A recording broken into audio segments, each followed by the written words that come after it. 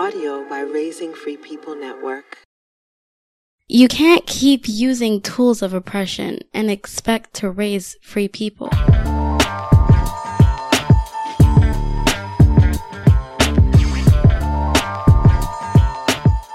This episode is so that I can bring some new moon energies as I understand them to some of my mother work, to the ways that I am understanding resistance, continuing to understand resistance from the perspective of my daughters resisting things, sometimes resisting me, but other times resisting things that I feel like they should not resist, things that they should accept, things that it's important or healthy or whatever for them to accept.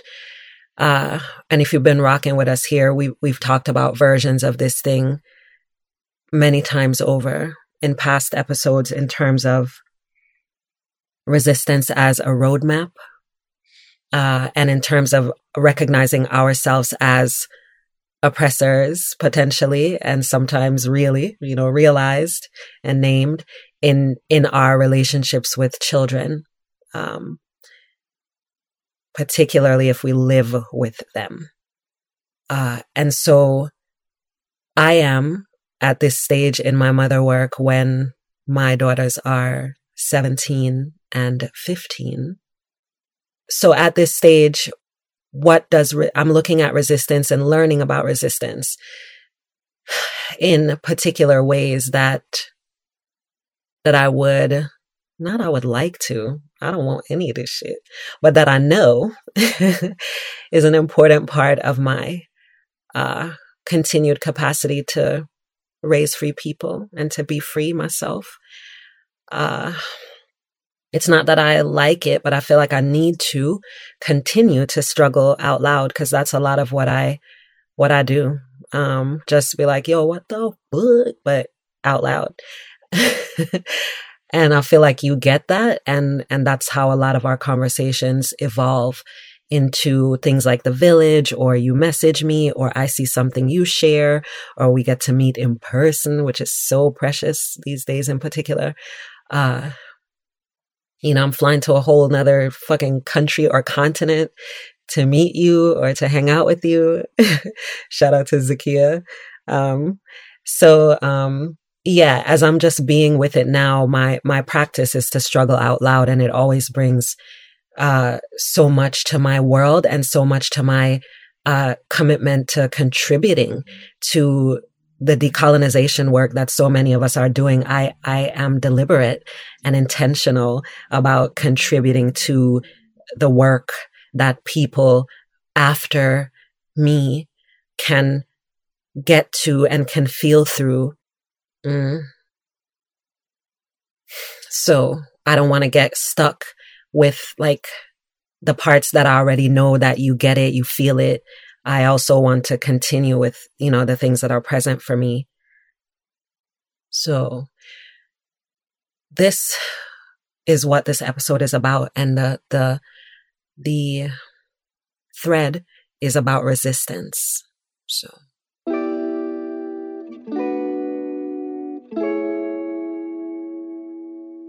New moons for me are always a good time to explore change and to change, like to embrace change. So new moons are about that, though, in a particular way, as in to begin or to add to the cultivation of new habits, right? Like in particular, habits that are about shifting us away from schoolishness, the bringing of more harmony into our lives. Because for me, fall or autumn, which is what's happening on the side of the world that I'm on as I'm recording this, fall is about harvest, which is a significant type of change. It's like a result, a harvest is a result of something, in a way that all change, I don't know whether all change is always as a result of something, but I understand harvests and change in a particular way. And I use that particular lens on new moons sometimes. So it's about change with the specificity of shifting away from schoolishness and bringing more harmony into my life.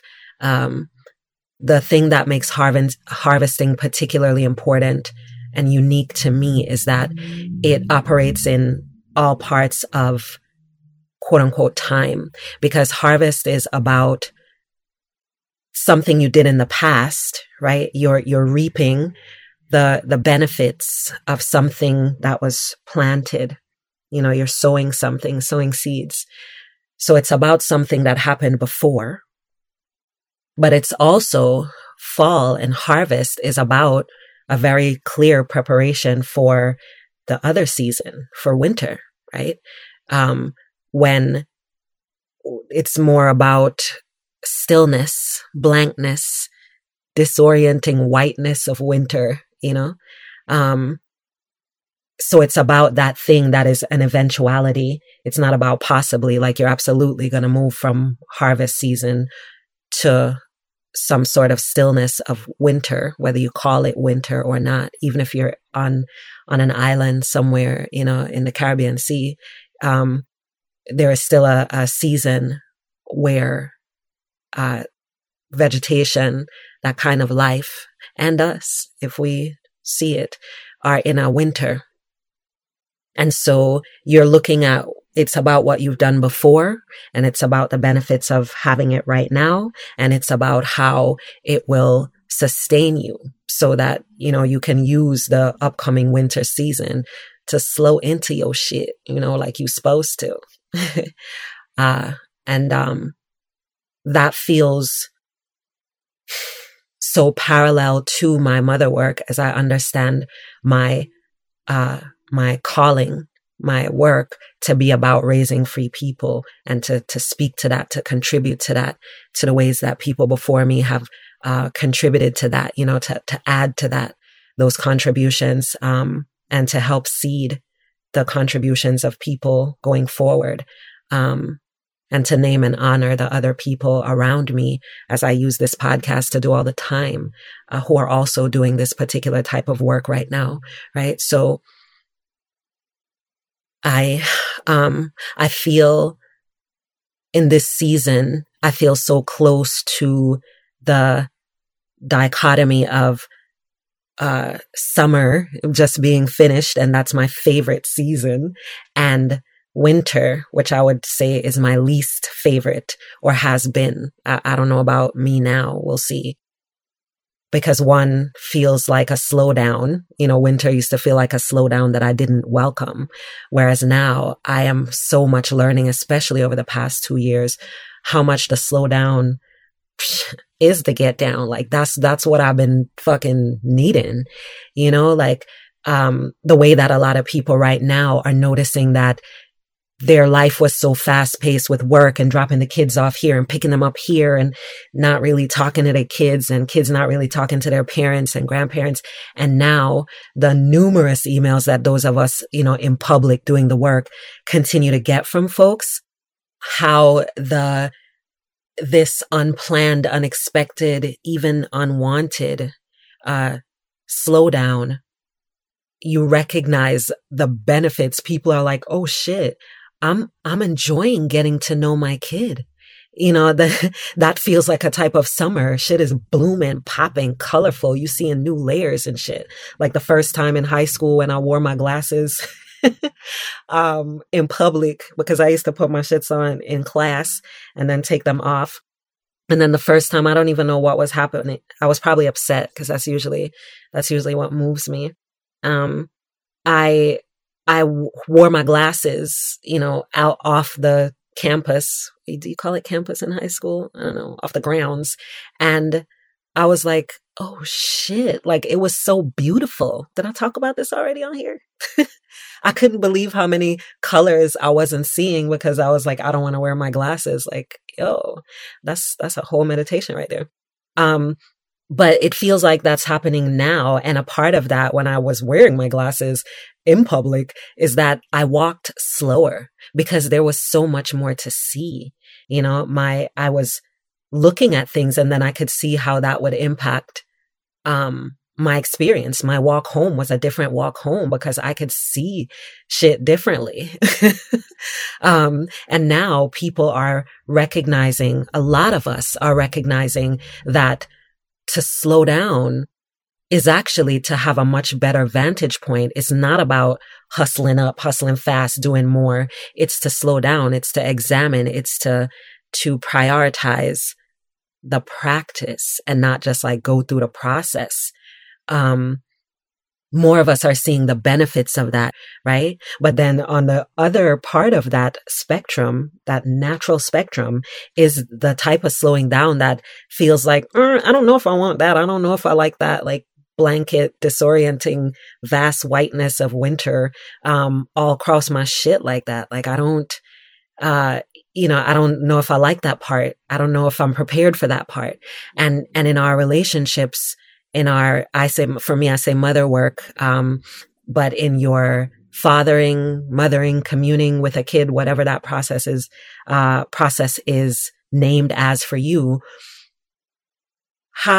what are you noticing that feels like a winter, an unwelcomed, vast unknowing? And I'll share some of the types of, feedback that I've gotten from people or concerns that I've gotten from folks who've reached out over the past. I'll go recently. I'll go as recently as last week.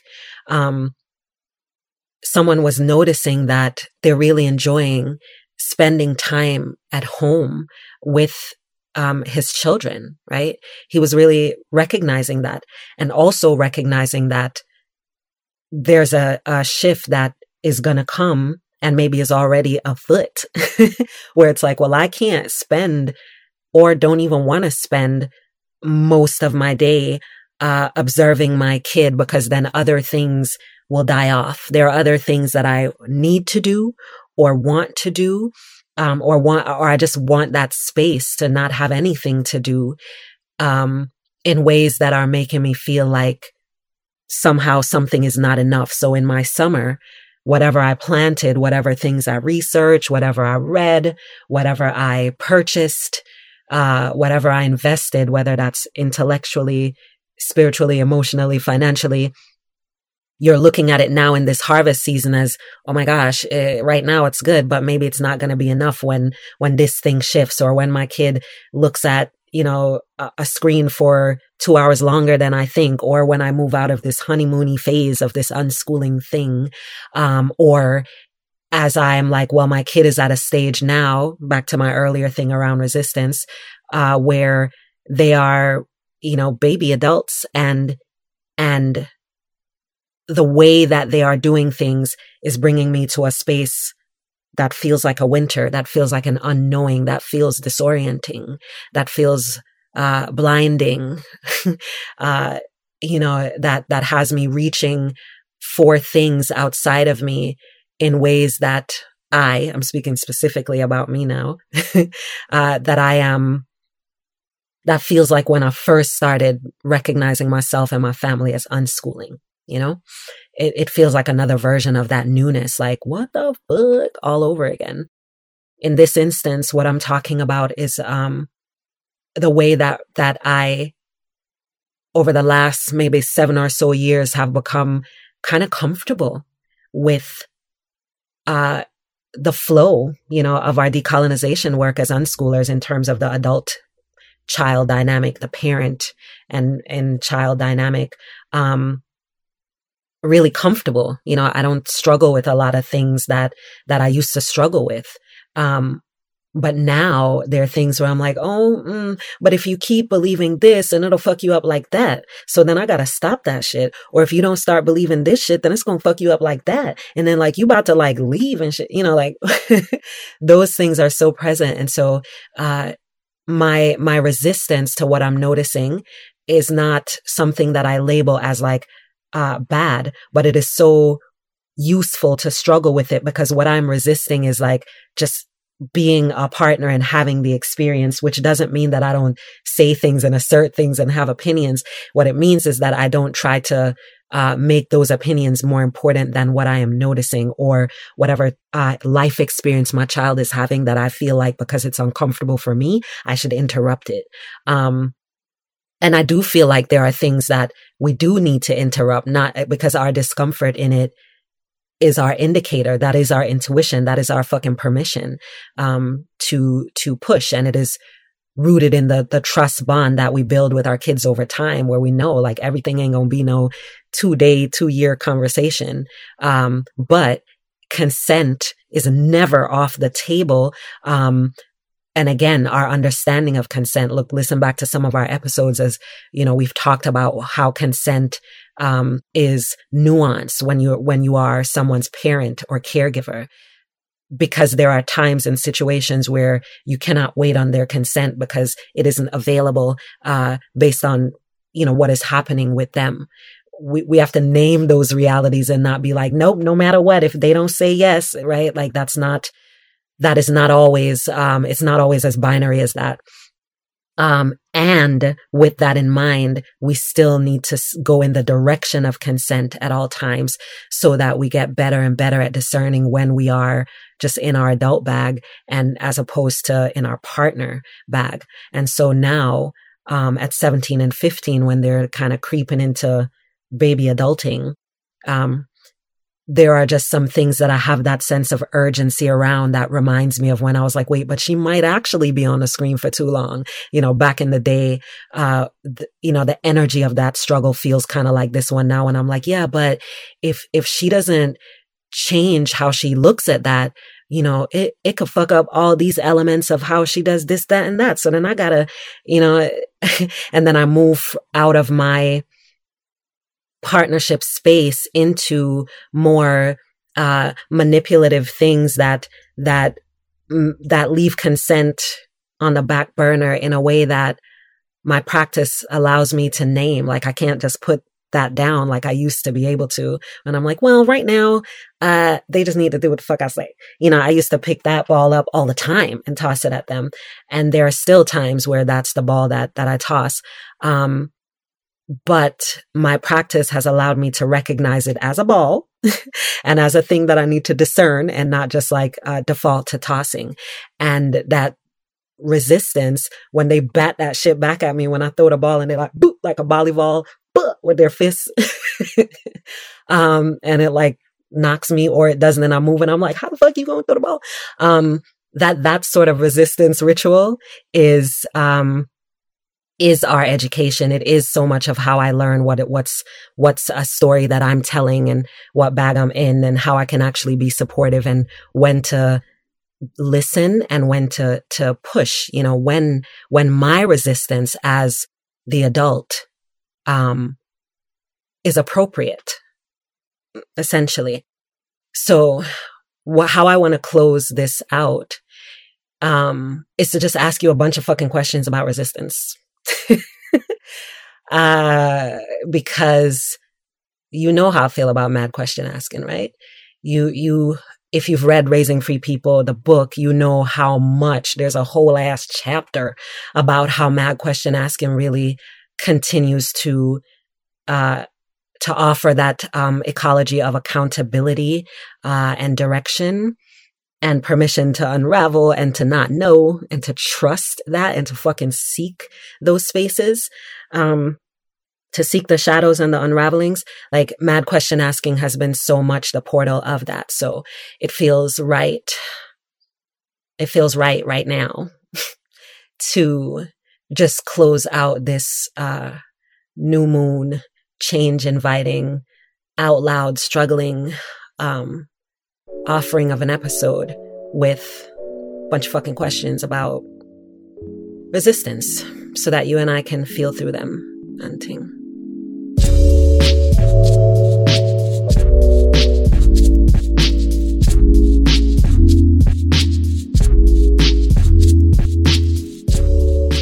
So, do we seek to resolve resistance because we see it as a problem? Do we seek to resolve it like a problem, or to read it like a map? Is resistance the problem, or is it the map? What does it mean?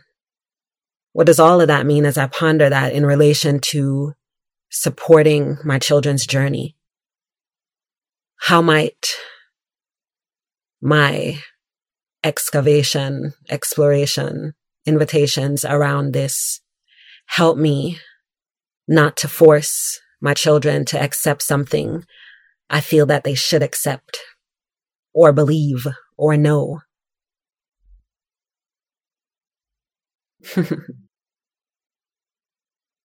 Is resistance the roadmap? What is the history of resistance? What is my personal experience with resistance? How have I resisted, and how has my resistance saved me?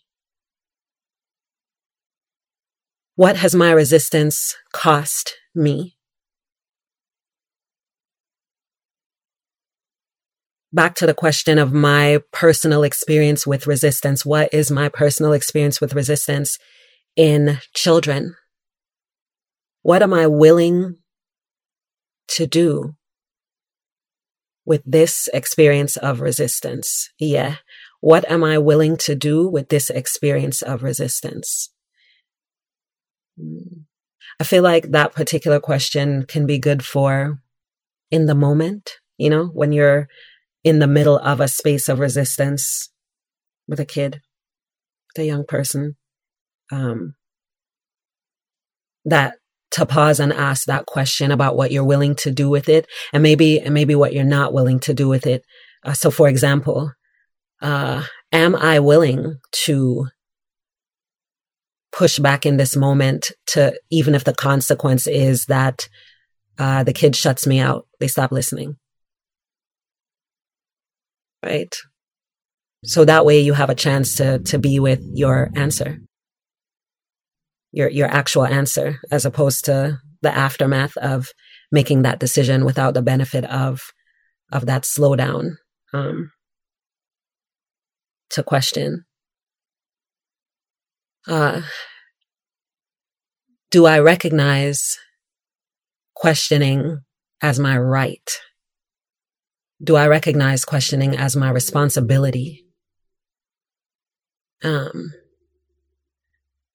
I recognize questioning as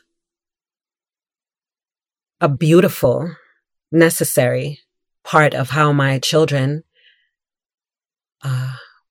evolve into themselves? If I were willing to agree or accept that resistance is always only a roadmap, and that to take it in its rolled up state, even if when it was rolled up, it hit you on the head, or poked you in the eye, to take resistance in its rolled up state is to not be in a position to raise and be free people. What if I viewed resistance as this rolled up map on thick ass paper that can fucking hurt when it hits or pokes, but that when I open it up and lay it out, take a look at it and feel it, that it opens me up to so much more wisdom, so much more intelligence about what's going on and how I want to move, how I want to change, what my new moon shit might look like if I were willing to open up this rolled up resistance and take a look, map it out.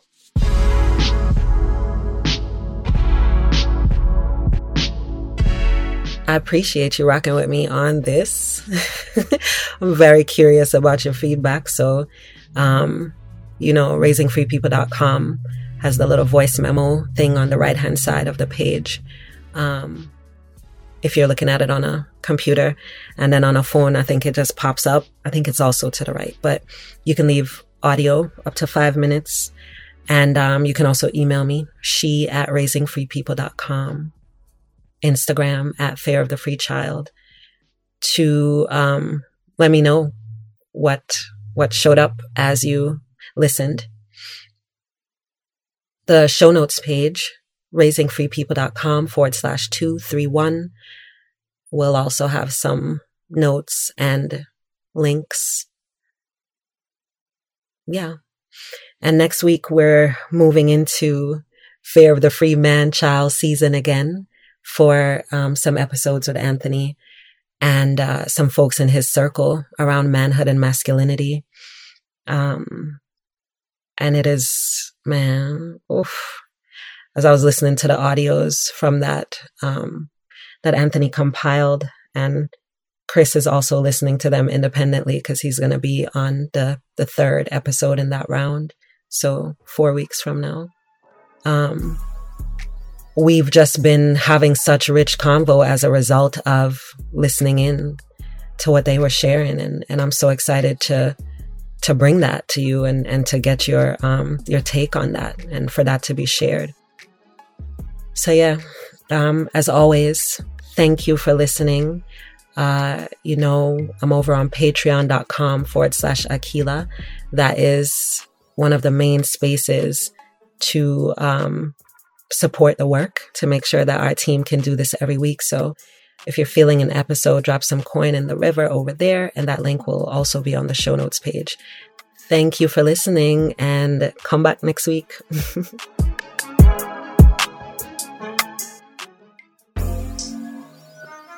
Fair of the Free Child is a weekly published podcast community centering Black people, Native Indigenous people, and people of color in liberatory living and learning practices. Through the portal of unschooling and the self-directed education movement, I, Akilah S. Richards, and guests speak to and listen for the liberty of moving from schoolish to self-determined within ourselves, in our homes, and in how we become and raise free people.